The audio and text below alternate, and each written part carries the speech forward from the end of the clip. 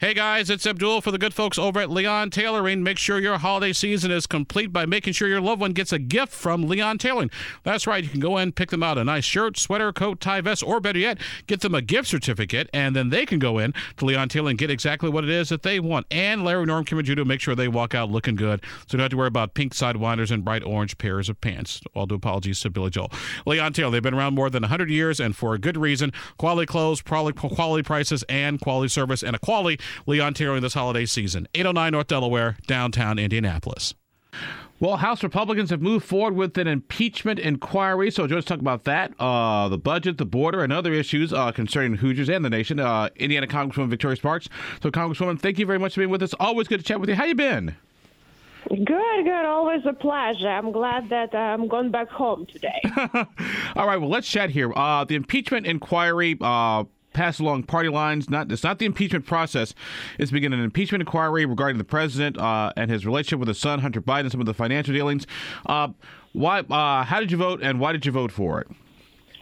I'm actually glad to see that all Republicans did vote. I think earlier some Republicans did have some concerns because, unfortunately, or maybe, maybe fortunately, Republicans are not sheep and we take it seriously, not like Democrats do it. But after most Republicans see the evidence, they change their mind that we really need to take it seriously and need to look at it further. As you have seen, Hunter didn't decide not to show up in the deposition room. We waited for over half an hour. He decided to do his speech and leave. He ultimately doesn't have a discretion how he's going to be subpoenaed and what he wants to do. But it's important to if he believes that, he has the case to make, he should come to the committee. It's a very bipartisan process. Each side has an opportunity to question him. So we had to do it. We need to probably go to the courts now. Unfortunately, no one wants to do things anymore here in a good way, so we'll have to fight this issue. But it's extremely important and serious allegations. What evidence is there that the president acted inappropriately and met that criteria of high crimes and misdemeanors? Because this has been going on for 11 months, and the evidence at best has been considered sort of scanty. Well, listen, I think we need to finish this evidence. Our actual oversight committee did all of the investigations, so they have evidence of bank records. I have phone communications. I have statements from some of Hunter's partners. They also have recordings, some text messages. They have a lot of evidence, and it connects. They connected some dots together, and it looks pretty bad. But ultimately, if there is something that Hunter has to say and explain some of the things, he should come to the deposition and explain them. If believes something otherwise, we'll have to probably bring other witnesses and start getting more explanations on these issues, because there are a lot of things that, it's a pretty serious crime. You potentially could have bribery and potentially could have some other high crimes and misdemeanors, and we need to clear that, and it's important to clear that sooner than later. One of the things that Hunter Biden said in his statement, and there's been sort of in this whole impeachment inquiry road, has been that he'd be happy to testify, but in public, with everybody, with the public, with the cameras. Why not just testify publicly? I know. So in public testimony, each side gets like 5 minutes, or each member gets 5 minutes, just to spin the rules and say, "Hey, we're going to be here as long as it takes to get everything out in the open." Well, listen, unfortunately, he wants to do presentations. Not really. You've been, an attorney. You know how real investigations work, and versus doing presentations, right? I mean, his attorney is pretty good. He did some pretty good presentations. Blames everything, and, that he had his personal issues and addictions, but it was kind of funny. He was able even to funnel money correctly to screw his partners. He was so bad at understanding finances, but he knew which LLC to transfer money that made him more money, But it was kind of, but honestly, from all of the things, there are some serious potential, issues, and, president could be compromised by foreign governments, and you can have involvement to the point of bribery. So I think this has to be discussed, and I think there are a lot of things, look pretty bad. But if Hunter believes differently, he needs to really come to the process. And it's a bipartisan process, but it's a process where you have an ability to question. It's time between two different sides. It can be much longer. Not this presentation and speeches that he would want to do and pretty much answer nothing. And I don't think that's really going to be helpful. And, otherwise it's just, going to be a lot of show, and it will be a show. You've seen how most of these presentations go. It's just really for Twitter feeds, but I don't think that this issue is serious enough, but that shouldn't be just for Twitter. Our guest in Program Day is Indiana Congresswoman. No worries. Our guest in Program Day is Indiana Congresswoman Victoria Spartz. Talk about the Biden impeachment inquiry as well as other issues facing D.C. Congresswoman, one last question about the inquiry and the subpoena part. I want to say with the January 6th committee, Jim Jordan was subpoenaed. Some other members of Congress were subpoenaed. They didn't show up. Nothing really happened to them. So do you expect that same thing to happen to Hunter Biden? Listen, they have really to explain what was happening. I'm not going to, was with Jordan and all the other things, and ultimately, we're going to see. But it will kind of show, in this case, which, what is really, his intent is. And if his intent to avoid the committee, then we'll have to dig further and start really bringing other people that maybe who would be willing more voluntarily to give some explanation for some of the things. And probably it will, make investigation longer. So, but ultimately it will have to come to the conclusion of these investigations. And if you look at January 6th, it was just totally political issue that was really set up by Nancy Pelosi. She even kicked out members like Jordan, from the, committees she set up. She just decided that she didn't even want some members. That was very strange when you decide, both sides usually have an opportunity. We're not kicking out. We're not picking who is going to come to the position on, with Hunter's case. Any Democrat can do it. In that case, they decided, we don't like this Republican. This Republican is not going to be there. So it was a sham. It was not a serious investigation. But this is. And actually, we did take it seriously. And most of my members, regardless what people say, I really believe in the rule of law. And they are not going to go to pursue further if they not have proper evidence and proper case. But the case is looking very bad right now. If the other sides believe otherwise, they still need to stop doing political speeches, but actually come and bring explanations, because it starts looking very suspicious when all they're trying to do right now is just blame everything on something else and not really answer questions. Congresswoman, let's just switch gears a little bit. Talk about the Ukrainian security, Israel, the border. There seems to be some back and forth between the Congress, between the House Republicans, the Senate Democrats, the White House on aid to Ukraine, on the defense budget, on the border, on funding to Israel. Whatever happened to people just sort of working everything out? Call me crazy here.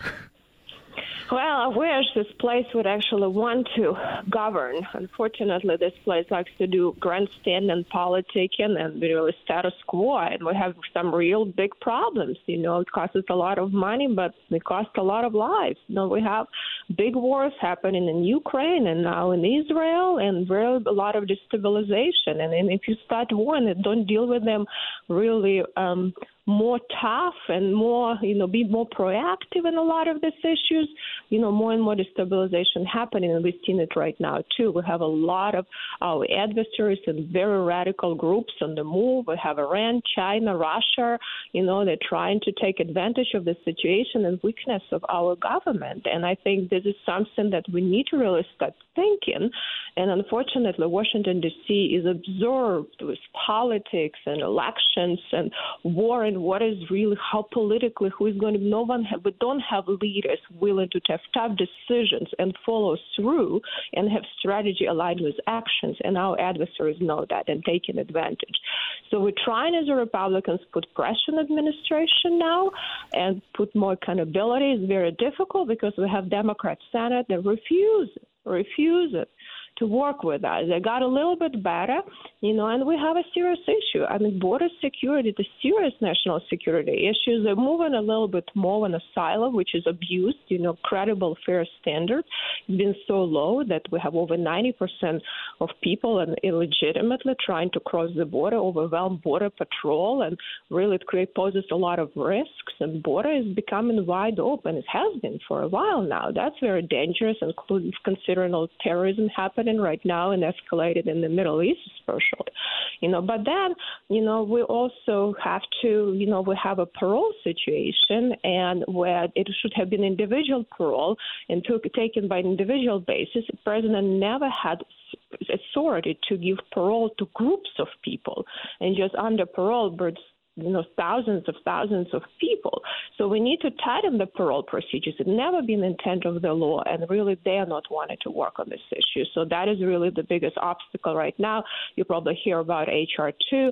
This is the key issues in H.R. 2. One more about giving Title 42-like authority to DHS. It used to be CDC used during pandemic.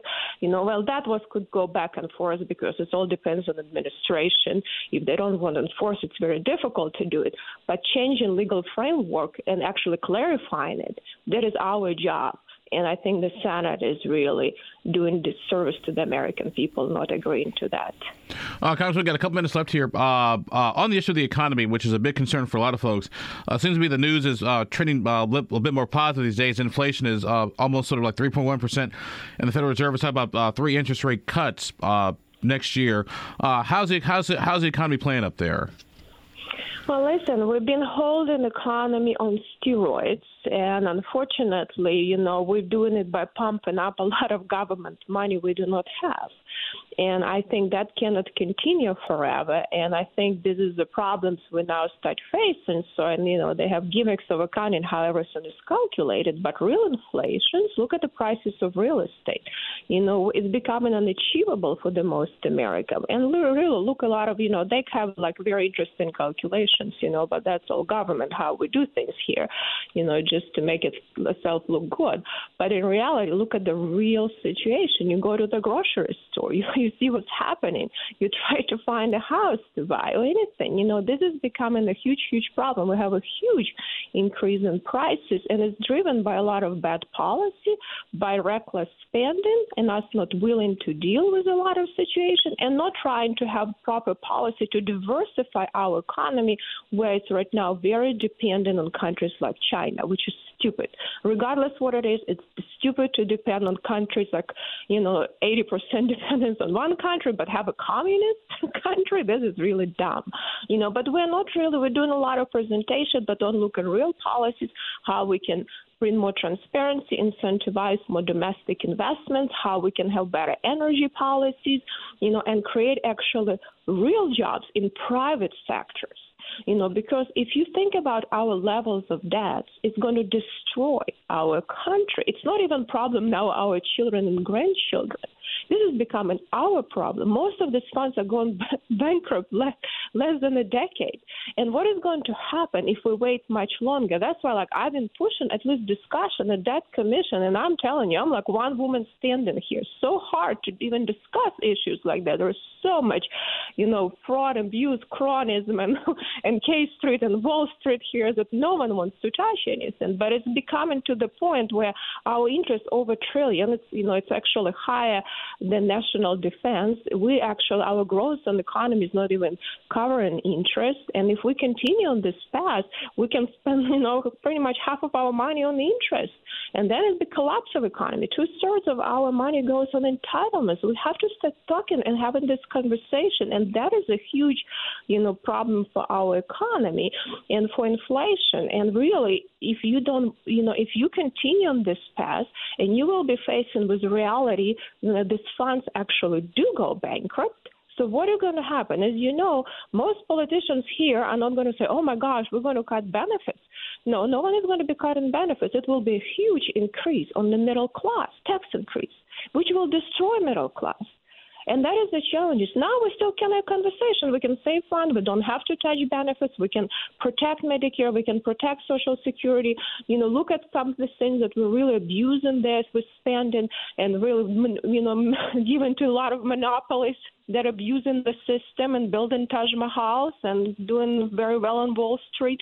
We have that ability to do, but when we face the reality, and most of these funds, that's not that far away, less than 10 years that they go bankrupt. So, and some of them insolvent, like hundreds, billions of dollars in the first year.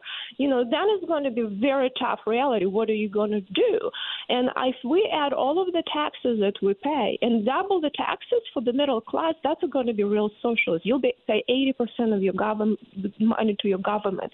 That is really what socialism is. And a lot of Democrats like Bernie, they love it. I saw him recently. I mean, they love it, right? They understand that, they have a different radical views what our country should be about, but our greatness not because, of our government. We actually survive in spite of our government. Our greatness in innovation, in entrepreneurship, and in the small businesses, and be able to bring some new ideas and have a competition on the market. And we have to start thinking about it because we have huge oligopoly problem in every market, and government is catering to these oligopolies in Washington, D.C.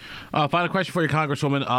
Obviously, you're not running again in the fifth district, but the speaker is apparently coming to Central Indiana in the next month or so. Why is he coming? Are you thinking about changing your mind about running again? Yeah, well, he just, Speaker, we need, he's actually been very good. I mean, in some issues, it's a challenge, and he inherited, but I know that he has good ideas, and we need to support and help him. But I think, it's going to be, listen, it's a great one, a huge responsibility. I feel like I need to take some time off, just get my sanity back, unless I really get upset that a lot of things that I'm moving right now are not going to happen. I mean, speakers are still on board. But we'll see. It's a Senate situation. Senate is very, very difficult, and I hope we can hold the ground as Republicans. I hope now our Senate Republicans will help us hold the ground, because without them, Chuck Schumer is not able to do anything. So I've been actually spending a lot of time talking to a lot of senators in the last month, working on key issues and how we can do, better with our debt, with border security, with our foreign policies and spending. I mean, we need to deal a little bit better with that. And, but I think, I'm trying to help Speaker as my other colleagues too to be successful, because ultimately our success will depend on how we can govern and deliver. People are tired of presentations and politics, and country is really in the need of real governing, and unfortunately, the other side is too far gone in Washington, D.C. Any personal favorites in the race to replace you yet, or?